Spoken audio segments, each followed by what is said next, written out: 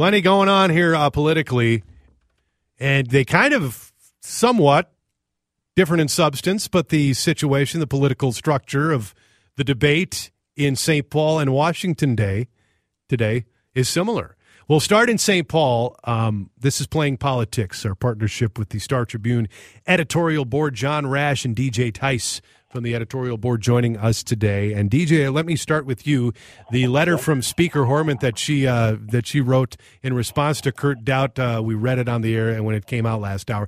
I don't see a lot changing here. That this is just, I've talked to my lawyers. This is how we go about this by the books.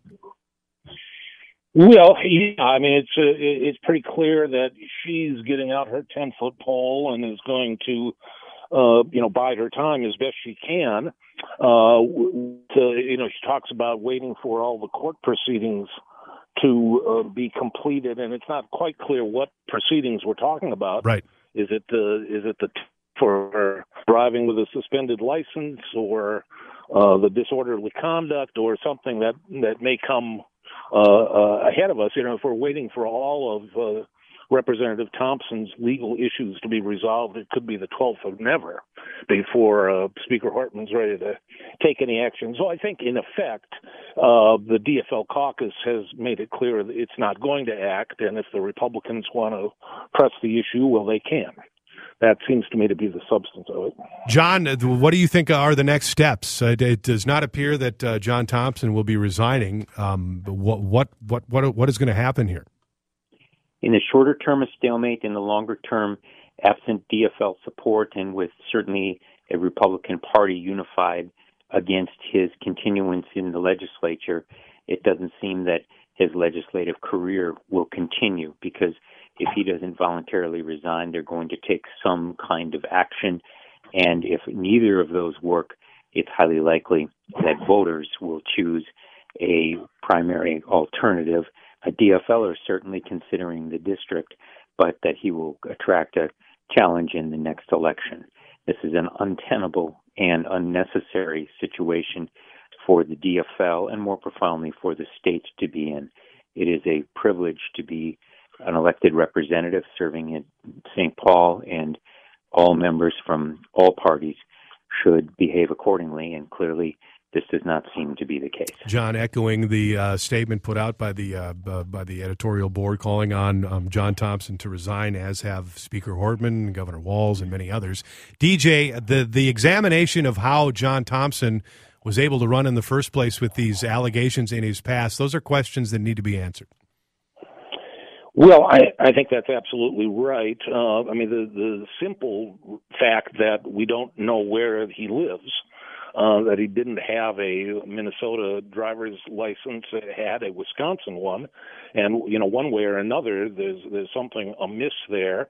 He apparently filled out an affidavit of candidacy and crossed out his address, and wrote in a PO box.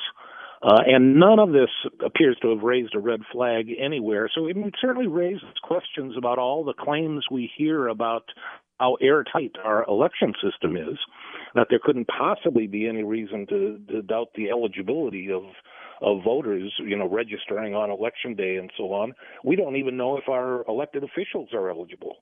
And apparently the Secretary of State is saying that he lacks the investigative resources to confirm that.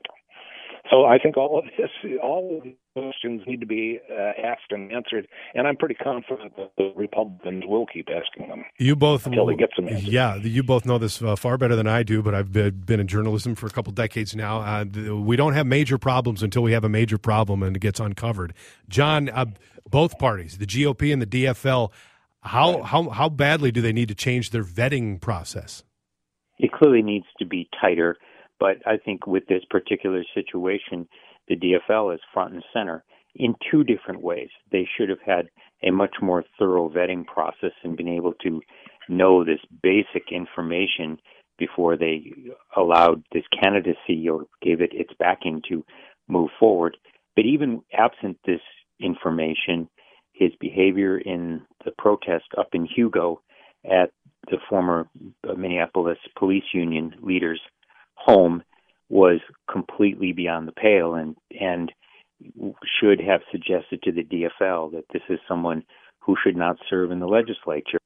And, this is not an issue that is just confined to his relatively safe district. This is one that's reverberating around the state, given the power of the press coverage that exists. And certainly the Republicans are going to use this in the next election in the same way the DFL would if it were Republican Party at this point. So I think that both parties need to, have an airtight process at minimum with their candidates.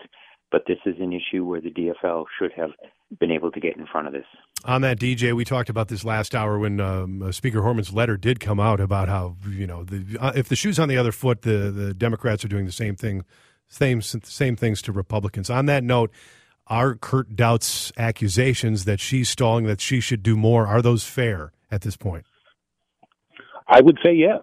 If she thinks that Representative Thompson is unfit to serve in the legislature and should resign immediately, then nothing prevents her from filing an ethics complaint herself and moving this forward right now. And, if the governor and the Secretary of State and the Speaker of the House, all DFLers, all agree that he should be removed from the House, I think they could take action if they really cared to. So, yes, I think those are fair questions. I wanted to say on the question of the party's responsibility, I think this becomes a very large pattern in American politics and really goes to the question of how somebody like Donald Trump hijacked the Republican nomination for president. And, we see more and more, radical and marginal type of candidates to invade party processes and just make off with party brands and party nominations. We've done many structural things that have weakened the party structures, the bad old bosses. But the bosses weren't all bad. They prevented certain kinds of people from ending up on our ballots and in our elected offices. And I think we need to examine how we have become vulnerable to this kind of hijacking. That's a fantastic point. DJ, John, can you hang on here through a break? And we got to get to the goings-on in Washington, the breaking news of this afternoon. A similar situation in that House Republicans angered, in this case, at the actions of the House Speaker rather than the inactions, but we'll talk about it after the break. DJ Tice and John Rash from the editorial board of the Star Tribune. It's Playing Politics. It's 1:45 on News Talk 830 WCCO. It's 1:49. That is your Lindus Construction time check. Time to get free, maintenance-free deck estimate. Playing Politics, partnership with the Star Tribune. John Rash, DJ Tice joining us today in Washington. The committee that would look into the January 6th attack on the Capitol. Kevin McCarthy puts his Republicans on board, and today Nancy Pelosi says no thank you to two of them. John Rash, surprising move here or not at all? Surprising move, but moves all the way back to the original problem in this issue, which was the rejection of a bipartisan outside panel, the way that they looked into the 9/11 incident as an example, the terrorism attacks on September 11th, 2001. They put together a highly credible and respected bipartisan panel to look into the roots and ramifications of that, and their report was generally widely accepted. The same thing clearly should have happened here. It was shot down by Republicans, and so thus it was going to become a congressional inquiry. And when Republicans were appropriately added to the committee, two of them are perhaps at the center of the controversy, including Jim Jordan. And in a widely reported story a week or so ago, it was revealed that Liz Cheney, who, of course, was besieged along with fellow representatives in the Capitol, was offered a hand by Jim Jordan to help lead her out, and she pushed his hand away, used an expletive, and said, "You caused this." And he has very close association, which led to a Medal of Honor designation from President Trump, in effect made him an unbiased, person who would have been on the panel.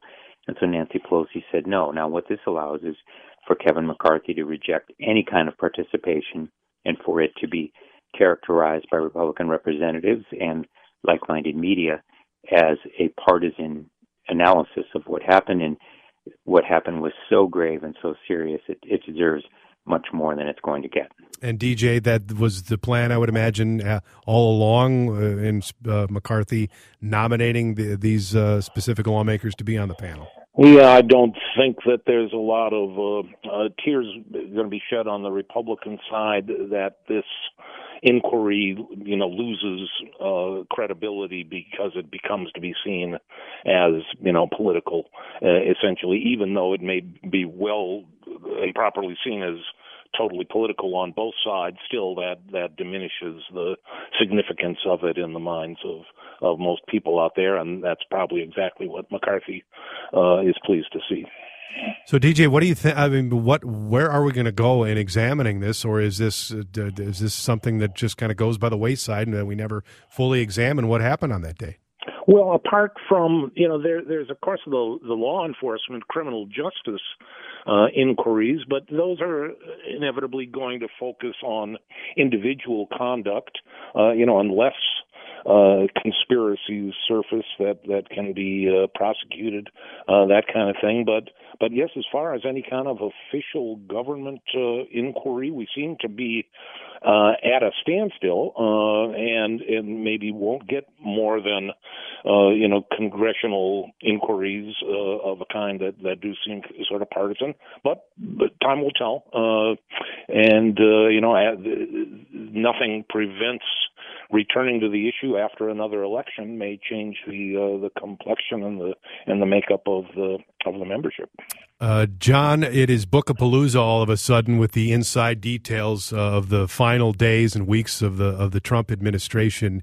There's been so many jaw-dropping moments throughout the Trump presidency, long before the Trump presidency, and now after, in taking these looks behind the scene.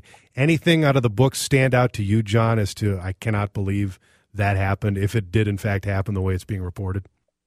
Very little to nothing about President Trump's conduct, but more about the conduct of those around him, and in particular, people such as the chairman of the Joint Chiefs, General Milley, who was worried about, quote unquote, a Reichstag moment, referring to the World War II era move by Adolf Hitler and the Nazi Party to come to power. I mean, those are extraordinary words and seemingly extraordinary actions taken by him and some other administration and Pentagon insiders to keep President Trump from using his office to try to stay in office in an unconstitutional manner, or to spark a conflict, if not an outright war, with Iran, to have a rally around the flag effect, when clearly that while there is long-term enmity between the two countries, it wasn't at the point where it could or should have come to a war.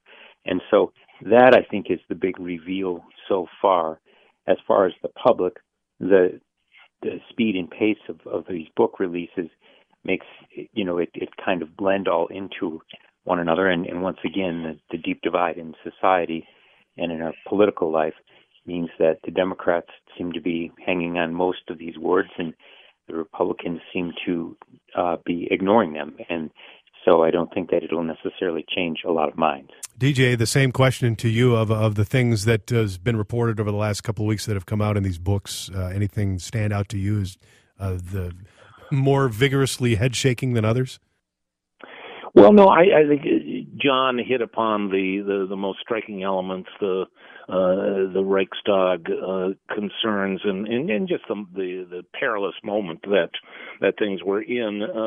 And I think he's right as well that we've gotten to the point where there's a fair amount of fatigue with the whole epic tale of dysfunction, and definitely two very different audiences. One that can't get enough on the Democratic side, and the other, which really I think is happier to have Trump gone. I'm speaking now of conservatives and Republicans, other than the true believers. Happier to have Trump gone than the Democrats are, frankly, and unfortunately, he's not likely to stay gone, and I think I think that's what comes to mind every time these kinds of things surface for me is that we're not done, and one cringes to think of it. DJ, John, thank you both so much for the time as always on a Wednesday. Thank you. Thank you. DJ Tice, John Rash from the Star Tribune editorial board. This segment is Playing Politics, and you can check out their work in the Star Tribune. We appreciate their time.